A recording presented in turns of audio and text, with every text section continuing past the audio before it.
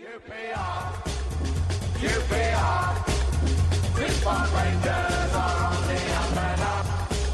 QPR, QPR, now we're heading for Europe. Hello and welcome to a special edition of the QPR podcast, Open All Hours. It's me, Paul Finney. I'm joined by Dominic Ball, and we're going to talk his book, QPR, and a few other things. And first of all, thanks, Dom, for coming along and saying hello to us and talking to QPR fans after you've left. Not a lot of people do that, so we do appreciate it. No, it's a pleasure to be on, and thank you for having me. It's still good to have that relationship with QPR and the fans, as I think I've really enjoyed my 3 years there. It's a weird one because everyone says that, and I don't know how true it is, because obviously you're not coming to come to the podcast and go, by the way, you lot give me so much crap, I hate you. But it's amazing with QPR. People do tend to make a connection with the club and the fans. We're very lucky that I hope that we're a decent club to play for. Did you find that at your time at QPR that the fans are pretty decent?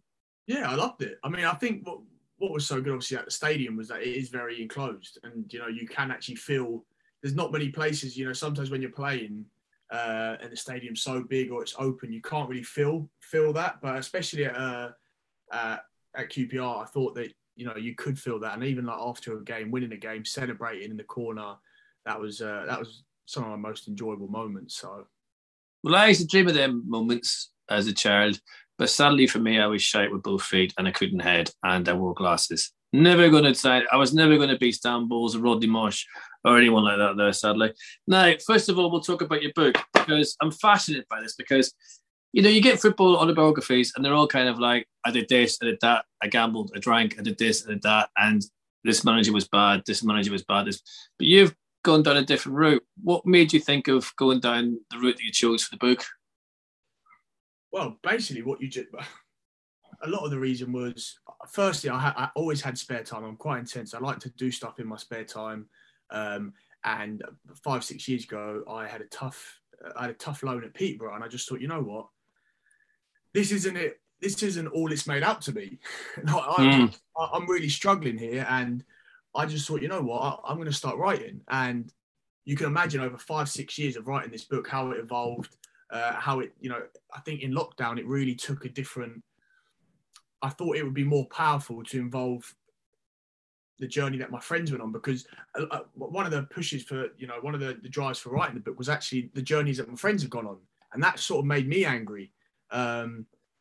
Of how they struggled and how things were dealt with, and although I'm very grateful that I've ended up having a career, and hopefully I will continue to have a career, it just made me think, that was all we cared about. All we cared about was football, and now some of them wouldn't even sit and watch football with me, and I was like, how has it got to a stage where you can't even watch it now?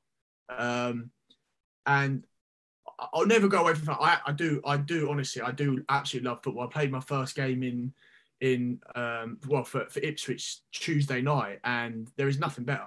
When you stand up as fans, you win it. We won 6-0. I know it was Papa John's, so I'm still waiting to make my league debut. But there's just nothing better. You're waiting for that game. You're waiting for the Saturday 3:00 every week. And yes, some of my friends weren't able to experience that, in front of thousands of fans. I just wanted to put out a real life sort of, not a memo sort of thing about just the journey that we went from, because when we were 15, that was all we thought about. That was all we knew. All we knew is we'll either make it or we won't, and it will be in a Premiership team. It will be at Man United. It will be at Arsenal, or Man City, or whatever. And you realise now I'm grateful for where I am now. I'm in League One now, but I'm proud of getting to here. And of course. The dream never ends, but you do obviously realise, your level and where you're at, and you can still really enjoy it. But was it, when you started writing the book, one of your friends tragically, anyone who read the book knows, but was that before you read the book that he got ill, or was it just during the writing of the book? No, so it was during the writing. Once Suspeno, when he got told that it was terminal, we all started coming up, me and my group of mates started coming up with ideas to raise money. So my initial thought was, this would be brilliant. Spencer's already in this book. I'd love to do this, for him to raise money.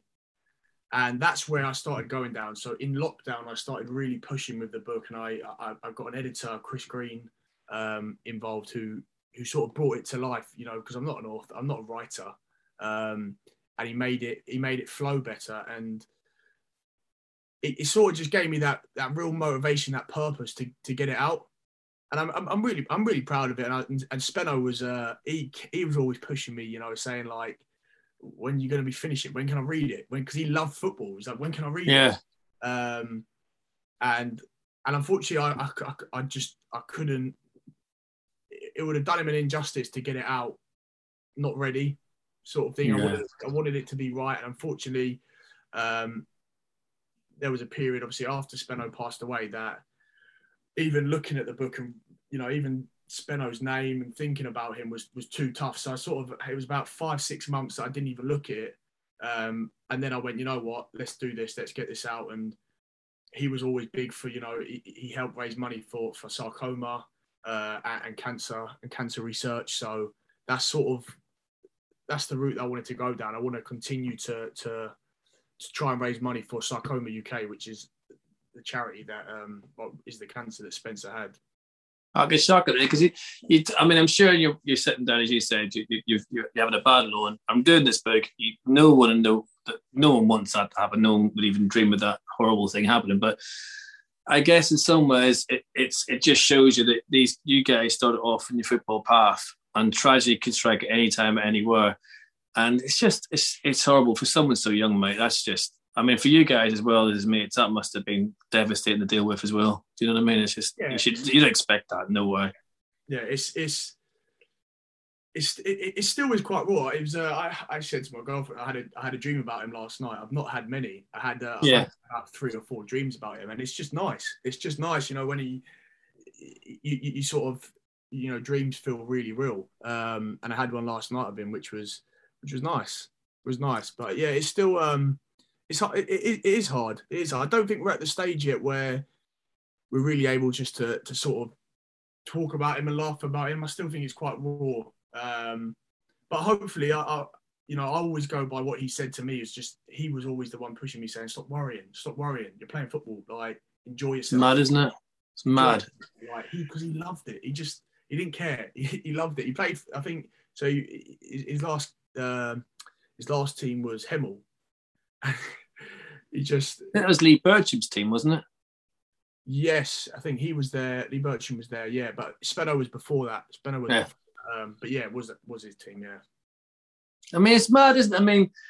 I'm sure. I'll be honest. I haven't read the book yet because I'm still 6 years behind in my reading, because the modern world, no one reads anymore, and I've become a middle-aged man that doesn't read as much as I should do. But I am going to grab it. But listen, to be even in the book and the fact that you still is memory. But the trouble with grief is, and I lost my mum literally 2 years ago, come Monday. People always don't like to talk about it. They come up to you and they say, "Oh, you know what? How are you? You're all right." And they avoid it. But I always find it's good. I talk to my mum every day. It's like she's still with me. Do you know what I mean? It's like they haven't been forgotten. They're just not here to answer the phone whenever you get that moment where you think, "I'm going to phone her and tell her about this," and you realise that they're no longer there. Yeah. And that's the hardest thing about grief, I think, is and people don't prepare you for that. They always say, "It'll get better," you move on. And, I know my friends, if I was talking about mum, they'd be looking at their watch going, "Jesus, it's been 6 months, you think you give up now." But you don't, do you? It's horrible. And especially at a young age in football as well. Especially during lockdown, everything was just against you, wasn't it? You lockdown, your friends got ill, you're trying to write a book. QPR is kind of in that sort of process of still finding our feet and everything else. By the way, we haven't talked about the name of the book yet, which we should do. What is it called? From Winning Teams to Broken Dreams. You see, that's good, that. It's brave as well, Don, because I'll tell you a reason. No one talks about mental health in football, do they? It's kind of a thing, And I know that Channel 4 done all these programmes and the about youth team players, but the way clubs recycle youngsters is actually getting worse. And I do worry about these kids because the clubs get them, they promise them the world, they promise them dreams, and then one day someone walks up, that's it, it's over. I mean, is there something clubs can do? Can the PFA step in? I mean, because it's got to affect these kids. Like you just said about your dreams of football, one can't even talk about it. That's just, that's insane. It's, I think that clubs have realised there is a duty of care to the player, to players, and I do think at the clubs that I've been at, I think QPR, Spurs mainly, they did have that, but I'm still on the fence. I'm still on the fence with it because I'm undecided. I definitely think that something should be done, but young players also. I speak about this in the book, and I said that my time at Spurs, John McDermott, Alex Inglethorpe, Kieran McKenna, these top coaches, they really did challenge me mentally, and without that, and at those times, it was tough. For example, being put out of position or not playing or being put up against someone very competitive. You had to compete every day in training, and I'm so grateful for that now because when you're getting absolutely battered on Twitter or you've got 50,000 fans that are shouting abuse at you, I'm prepared for that. That's after a win. Yeah, I can use that criticism. It fuels me, and I think a lot of younger players now, they don't. So this is the one side where I say I think it has to be tough. I think it has to be tough to make it because footballers are rewarded very well once they make it. But I also think that the real issue is in the expectation. The expectation for us six in the book, if we didn't become professional Premiership players and play for England, it was like we failed. So up until I was 23, it was only until I was in Aberdeen, having a tough time in Aberdeen, not playing. All I could think about was I'm going to Man United.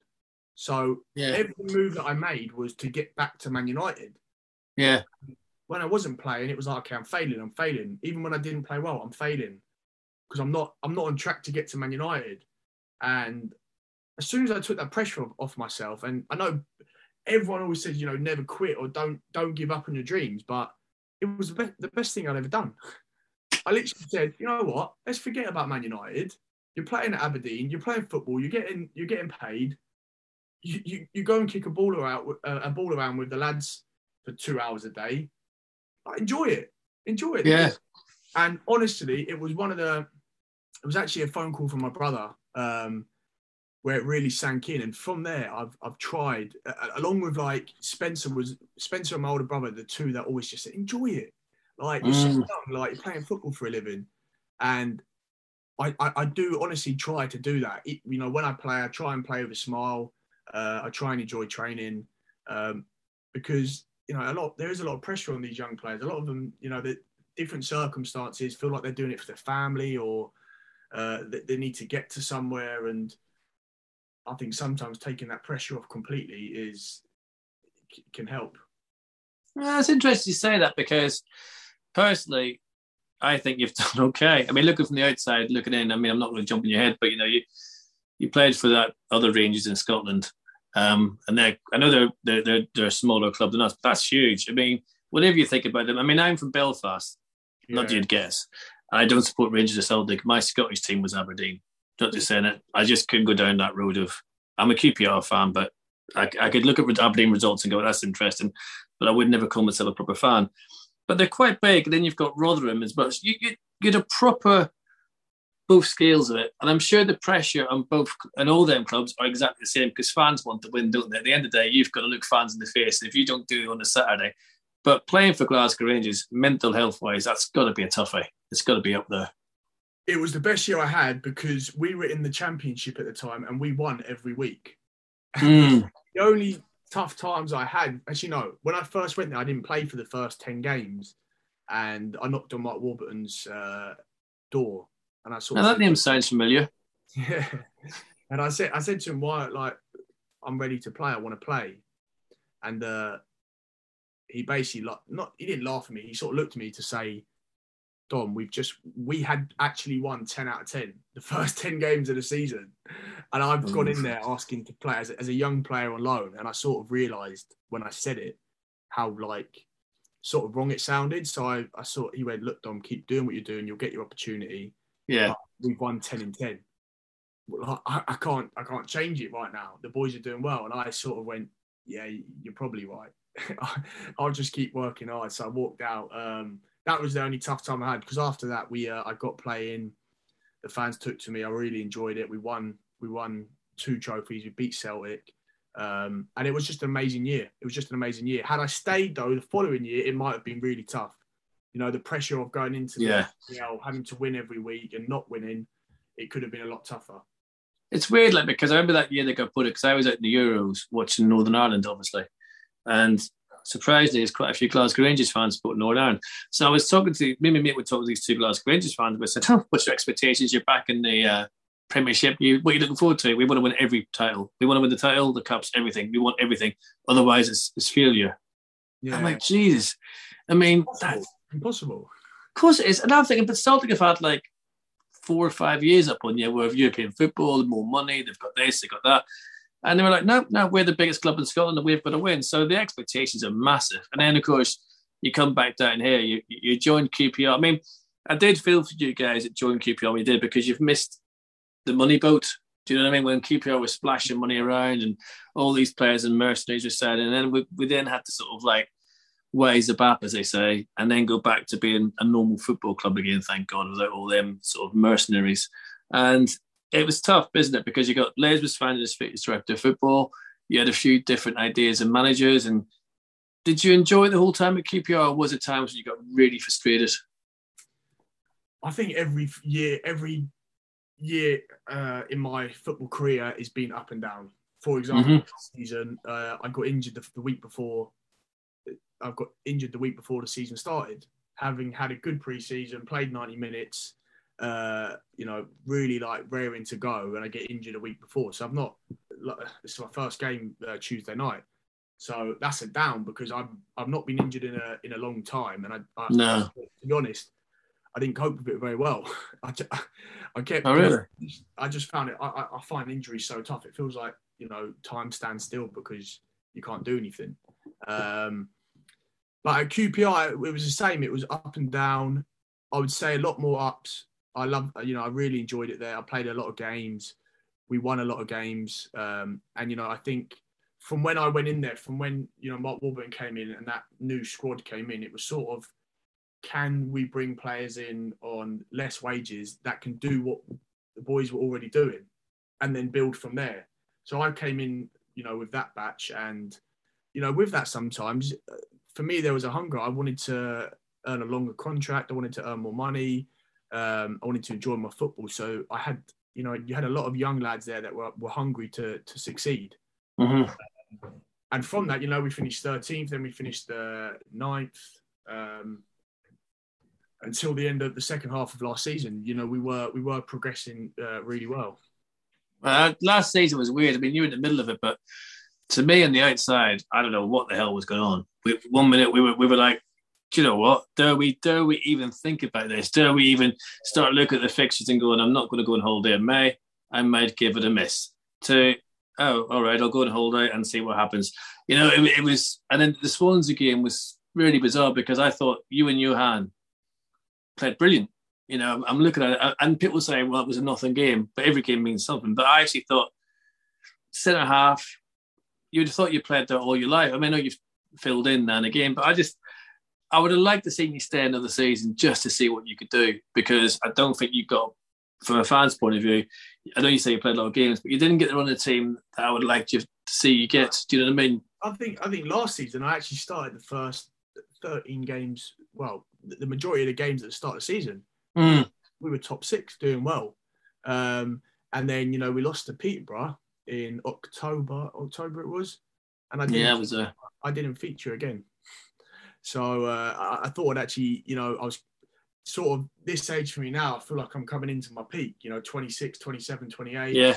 And I was feeling good. And there was obviously a lot of competition, which, you understand as a player.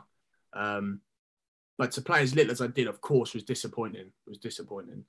But you used to have to start in 13 because I thought the way we ended the lockdown season, as I call it, we were building something really nice. And then you're coming into the start of last season and you're like, we were flying. I mean, I felt, apart from the usual flipping cup exits early days, that we there was something building there. And as you said, then along came Peterborough, who, by the way, I called that. I said, known Rangers will beat everyone in the top three, and we always lose against Peterborough. It's just rubbish. But we did, and it wasn't a good performance. And yeah, it must have been hard to sort of to go out the side and then see the side then pick up again, and then it all to fall apart again. And by the way, end of the season, you're coming back in for one game and then you're leaving. That was strange. Personally, I think you could have done another season at Rangers, but that's just a personal opinion. And we're now looking for a Don Ball to fill in the squad. Do you know what I mean? It's, because you got and it's a shame because you got you've worked with Ilias, you've worked with Chris. This season they've just been unreal, and I know you haven't been playing with them, but could you see that happening with them too? Is there something special about them?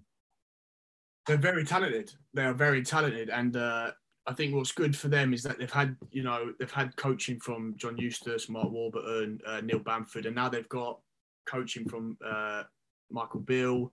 As a young player, getting bits of advice and getting lessons from all these coaches can only make you a better player. Yeah, totally. And I think, you're seeing them two come into their own this season. I'm watching it now and seeing, QPR scored 3. I know who scored. It's Chrissy and Ilias, and it's brilliant. It is brilliant. I got on with all the lads at QPR.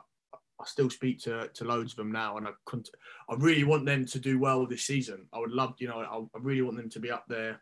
And as a club, I just want them to do really well. Yeah, you be both. And I think, to be honest with you, it's listen, everyone in this division, and it's the Championship. I looked at before we spoke. I looked at the your league, League One, and I looked at our league. There's no easy games, is there? I know you won 6-0 the other day, but you look at it, everyone's got a wee bit of money about them. Everyone's got this. Everyone's got new owners that have come in and said, we're going to... I mean, Ipswich in League One is insane. Sunderland, it took them years to get out. Yeah. And 40,000 fans, and you've got Portsmouth down there, Sheffield flipping Wednesday. I mean, it's not an easy league, is it? It's not a guarantee that you're going to get out of there. And every game must, especially with likes of Ipswich on Wednesday, every away game when you go, it must be like a cup final to the teams you're playing. Yeah, that's what makes it difficult. We've started really well this season, but the games that we've won, even watching them, they're tough in their own little ways. They're tough. Mm-hmm. We really want to play good football. We really want to play attacking, penetrative football, and yet some teams don't allow you to do that. They either sit really far deep or they go really aggressive. So, to be fair, the manager here is brilliant. A lot of the training, the intensity, and the quality of the actual coaching is brilliant. So it's a good place for me to be. He's ex-Man United, isn't he? I think he might be from the same country as me. Yes, he's wherever. So you're from Belfast. My mum's from Belfast. Yeah, I know. We're going to come on to that in a minute because I'm very disappointed you didn't get more caps. I mean, but we could have done with you actually. I tried. To be fair, I actually tried. I did try moving back. Because obviously I made the change to England as a youngster, which at the time I don't regret. It was the right decision to make at that time for my career. But I would have loved to. I really enjoyed my time at Northern Ireland, and I would love to have played some first team games for them.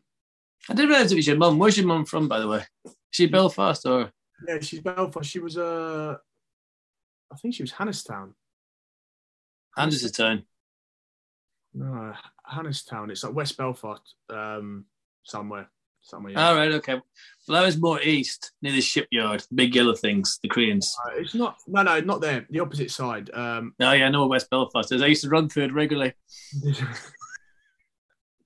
Well, we don't need to go into that. No, it's a shame. I mean, you can still declare for Northern Ireland. I mean, there might be a change of management soon. I've got a feeling with Michael O'Neill getting the sack at Stoke, he might end up back at Northern Ireland. So is it something you consider going back and playing for the best team in the world? Yeah, definitely. I think it's just a bit difficult with because when I moved to England, the UEFA rules at the moment have made it very difficult for people to do double moves. Yeah.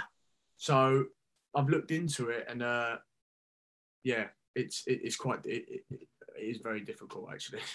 You'd be grand. Just give yourself a couple of Ulster fries and you'd be absolutely fine. You'll be fighting fit in no time. I tell you. Have you ever had an Ulster fry? I've had my granny's fry. I've had my granny's fry from soda bread, wheat bread, potato bread. Yeah, potato bread. Yeah, sausage, egg, with the grease left on the pan from the day before. It's actually called a heart attack on the plate. But we don't talk about it. Yes, it's a wonderful dad, and if it did well for George Best, it could do it for anyone. Now the other thing is, Don, it's kind of like, I know we just touched on mental health and everything else, and your book and how you cope with it. But how does it affect you coming to the end of your contract like it did last season at Rangers, when you're not really? Did you know in January? Did you know in February? Or do you just get told basically the week, that's it, you're not here anymore? No, when I actually went in, obviously because when we got told after we found out the manager wasn't going to be staying, and the manager, obviously I was out of favour with the manager, I wasn't playing under him. I thought that the club might have just, they might have wanted to keep me, like you said, for another year. In a way, sort of like a trial year, like let's look at you under new management, see what you can do. I had that, that was a bit the optimistic side of me. But then I was being more realistic and I thought, I haven't played for 5 months. It's very unlikely that I'm going to stay. And initially, it was tough to take because I loved playing at QPR. I was living at home, with all my friends there, and I did, I really did enjoy it. So around January time, I was seeing if I could go out on loan, but they didn't want me to. Which made me think, I'm going to be a part of. I'm going to get back playing. As each month went on, it was tough to take, and it was what I realised in that period, which I would take forward and advise anyone: when you are out of favour and there's nothing you can do, there's no purpose. It's always a struggle to, you're getting up, going into training, knowing you're not going to play. It can be tough, and for that, I realised, let's start preparing for next season. Let's start, motivating myself, and I was going in at like 7:30 every morning doing boxing, doing my power stuff. And that gave me a purpose. And that made going into the training ground more enjoyable for me. So of course it was tough. You have those times in football, but it is actually how you deal with it. And my mindset changed to a more positive one. I was enjoying it. I wanted to enjoy my last 3-4 months at QPR. And I did without playing. I was getting ready for obviously this new challenge. Well, I mean, did it affect your relationship with Mark? Because you've known Mark a long time, haven't you? I mean, did it affect you on a personal level, or was it just purely professional all the way through it? I think our relationship was always, it was just a good professional relationship. He trusted me, he played me. I, in return, performed well and helped the team get wins. And you have that in football, and I'm grateful that he gave me the opportunity at Rangers and both Rangers. But it's also good, it's also good to play under new managers, new challenges, new ideas. And even when I when I first came out of the team, I did in my head, I was thinking, do I need a new challenge? It's good because I like the idea of changing things up. I really do, and learning. I moved to Ipswich, and for me, it's like I'm still learning. Kieran McKenna was my manager at youth team level, and was brilliant. And obviously, he's gone on and even evolved himself and become an even better coach. And when he did come to Ipswich, in the back of my head, I was sort of thinking that could work for me. And eventually, when he did ring, it was like, okay, yeah. This is a project that I want to be a part of. I mean, that's interesting. Is there something that you find different now about managers coming into the game from, like, not necessarily Mark or anyone like that, from the older school of managers? Is it evolving all the time? Because it seems to be the way they do things, and the pitch is different, the way they do tactics is different. Is it good sometimes to have that, or is it sometimes nice to have the old-fashioned style of manager? I don't think a lot of people can deal with the old-fashioned managers. You know, I think a lot of people can struggle with that criticism or that, you know, that ruthlessness. I think the fact that I'm quite tough-skinned, I've experienced both. That I don't mind either. I think, you know, when someone comes in and says to me, "Oh, don't be a shit, you know, you need to do this better," that actually gives me like, "All right, then I'll show you. I'll show you." Whereas a lot of people nowadays, you know, they need a little cuddle. "Oh, you're really good," you know, and I don't think that's just the way it's evolving. And I think a lot of coaches now, they're a lot less, from my experience, a lot less emotional. It's a more you know, don't say too much after a game. It's like, okay, let's actually watch this back here and take the emotion out of it. I think Kieran McKenna here at Ipswich, he's very neutral. You know, we beat MK Dons 3-0. It was the best performance I'd seen us have. Yeah, he was no different to when the team had lost to Colchester in the League Cup, and it's for me that was the first experience. I thought, you know, coming in like bigging up the lads, but that's his managing style, and to be honest, I think that's what we need this year. We don't need to get too high. We don't need to get too low. It's the process over the whole season.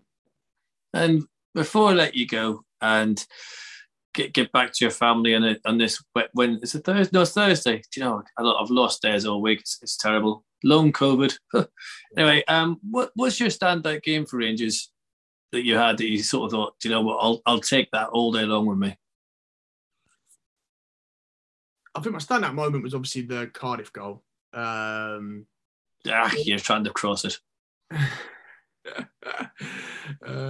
What, the left foot volley, the left foot half volley. Just to be fair, I was right behind that, and I could not believe how well you hit that. If you'd have been like playing for a Premiership team, that would have been on TV all freaking week. Do you know what I mean? That was, but yeah, is that you must have thought to yourself, shit, I should go up front more often. I know I should. Well, to be honest, my position, I didn't get forward enough. I had a game against Derby when Wayne Rooney was playing, and you know, sometimes what people see, you know, it might be different games, but for me, it was like that was a game where a lot came together. You know, my defensive duties, you know, on the ball, and just the way we won the game. That was yeah. There was a few actually. Watford away we won 2-1. Obviously we've done that. I've seen QPR done that again. We did. It was very nice. Yeah, I'd seen it the other day. So yeah, that was a good one as well. There were loads of good games. But going back to that Volo, it's interesting you say that about going forward. I always felt that when you played, you're always itching to have one of them. You weren't scared of having to go, were you? Shooting wise. No, I wanted. I think just tactically, the way I was played on, obviously, Mark Warburton, and even in myself as well. My thought process was always more defensive as a midfielder. You know, some people, depending on your position, but in my mind, I was always more worried about us conceding than us scoring. It's sort of like an extended defender in a way. And sometimes, you know, that does limit you. When it doesn't need to. It doesn't need to. You know, played the other night. I was in the box. I got an assist. I should have scored actually. You can still get into those positions. So it's sort of just about being a bit freer, really. But also, it's like, listen. The good thing is, if you don't try, you don't know, do you? I mean, it's one of them ones that you kind of like that. Not the Cardiff one, but other ones. But it's the last minute you think, if this goes in, I'm going to be a hero, and then it hits the scoreboard. You're like, yeah, I probably should have passed the chair and then let him get the blame. You know what I mean? But then you never shirked anything. And one thing you did do as well, you looked like you always enjoyed playing. Oh, I mean, I don't remember looking at you and then thinking, oh, he's not enjoying it. Sometimes you look at players and football's not their life. It's not what they, as you've written in the book and stuff like that. And I understand that. But you've always looked like you really enjoy playing. You really relished the physical side, the mental side. Everything was, you were there. You gave everything. You walked off. And I think, to be fair, that's the way a footballer should be. Yeah. Do you know what? Actually, there was a period at QPR when I did find it tough, was when there was no fans. I didn't enjoy that. I didn't enjoy having no That's fans. interesting. Yeah, no, I found that I struggled to motivate myself, which I know, people maybe say, you're playing football. How can you not motivate yourself? I was still motivated, but nowhere near enough. Nowhere near enough as I would be with fans in there. I don't know. Some people maybe feel less pressure when there's no fans, but for me, I sort of needed that to get the adrenaline going and to really get into the game. And yeah, I sort of had to adapt in that period because I really needed to get myself pumped. So that's interesting because a lot of people said because our results were quite good then, that it was without the people on the players' backs, not sending people like that all the time. And it kind of helped, especially Linden and stuff like that, to actually just get on with things and do things. And that's why so it's interesting you say that because a lot, I took it different. Sorry, mate? It's different. I think it would definitely be different for every player, but I really enjoy the event of match day. Well, I think you also enjoyed them little yellow things referees brought out. I mean, I need a few of them. I do like a few of them. I actually got one the other night as well. Did you? You think it was a sub? No, I got one. It was my first game Tuesday night. I played full 90, but I got a yellow card. Oh, did you play for that? Sorry, I thought you came on as a sub. Because I watched that video montage they put up on the thing, and I thought, oh, that's good. That was good. Yeah. So you know who we had? We had Keith Stroud on Saturday. I always find him a very interesting referee. Keith Stroud, I can't remember his face. He's the game against Sunderland last year when we got knocked out by Sunderland. He disallowed. I remember. Yeah. Yeah. I mean, is it difficult because I don't expect you to come because you're still playing, but it must be difficult as a player when you see mistakes like that with a liner or a ref, just to sort of say like, what the hell are you doing? Because your career depends on it in some respects. You know what I mean? Like as you said, like if Rangers lose at Peterborough, you're out for 6 months. You win at Peterborough, you're in next week. Yeah, it is. Yeah, it's tough. It is tough. I always feel like things that you can control, things you can't control. There's no need to get too involved with it and too worried about it because that's what eats you. That's what eats you up. And if you can't control it, then best to just let it go. I always found that Keith Stroud. I mean, he was listen to this. This is true. He's a Luton fan, refereeing a Watford QPR game. It was a mind blow. It was an absolute mind blow. And some of the decisions he made were just incredible. And I was just like, this, you'd never guess. And he even turned up in orange and black as well. And I thought, you make this more obvious? Why don't you just wear a flipping hat and go the full hog and have Luton on it, for God's sake? Ridiculous. But yes, it's I always feel sorry for you guys because sometimes, I mean, there's some challenges that are bad. You need yellow cards for everything else. But some of the, and I don't think the refs, from what I remember, when we were in the old League One Division 2, they're shocking. I mean, the linesmen can't even keep up with play half the time. It's a hard league, Don. Yeah, no, I know. But hopefully we do well this season. We'll be back in with you guys next year. Well, we might be, going different ways. We might be mixing it a little. Well, you never know. I mean, the thing is with the Championship, and this must be even more frustrating as a player, you can beat anyone, you can lose to anyone. It's the most bizarre league in Europe for that. It's I know last season, Bournemouth went up, Fulham went up, the big spenders went up. We know all that. But on the whole, you never know, do you? Someone can just gate crash that, like Huddersfield and Luton did last season a little bit. And you can just need that wee extra bit of luck to go through. You never know. No, but hopefully, Dom, one day we'll see you back at QPR because I think you'll probably go into coaching. Yep, there's definitely. I have thought of it. I have thought about it, and you're a talker, aren't you, Don? You're a talker. You never shut up. It's like you're watching, and you're like, yeah, and I think that's brilliant, and that's the way it should be. You see too many quiet players, and you were just always, whether you were encouraging or bollocking players, it doesn't matter. You're talking away to them, so I think you'd be a natural coach. Well, I appreciate that. We'll see. And if you ever get the Northern Ireland job, I'll be looking for tickets. Okay. No pressure. When you come back to QPR, but listen, Don, that book's an amazing achievement, and you should be You don't need me to patronise and say you can be proud of yourself, but it's so nice to see a different type of book about football that hopefully people will read and get rid of this stupid myth that all footballers are thick, all footballers are this, all footballers that. People like you help change that. So well done in doing that and thinking outside the box and letting people inside what must have been a tragic time, but also a brilliant story to tell, fella. And I hope people appreciate the book. No, I appreciate you taking the time, and thank you. And yeah, to anyone obviously reading it, we're trying to get to. I've nearly sold 2,000 now, so trying to raise as much money as I possibly can for Sarcoma UK. So continue to buy, and that helps. And tell them the name again, Don, and where they can buy it. Yeah. What's the name of the book again, and where can we get it? From Winning Teams to Broken Dreams on Amazon. I'm considering at the moment going on to getting it on Kindle, because that's actually all I read. I read on Kindle. So, you can find it on there. It's on my bio on Instagram and Twitter as well. Good man. Maybe even get in the QPR club shop. I'd love that. You never know. Yeah, I've been moving. I was moving up here and everything, so there's been a lot going on. But I do need to. I'll be pushing the book out a lot more at the moment. You'd be surprised who listens to these podcasts. You'd be surprised. Don, thank you so much, and good luck for the season. Obviously, unless you play QPR in the cup, in which case I hope that you have a terrible day. But no offence, and we win. But as it's a cup match, I'm not expecting much.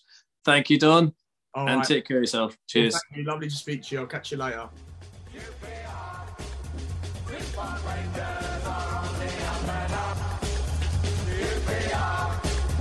QPR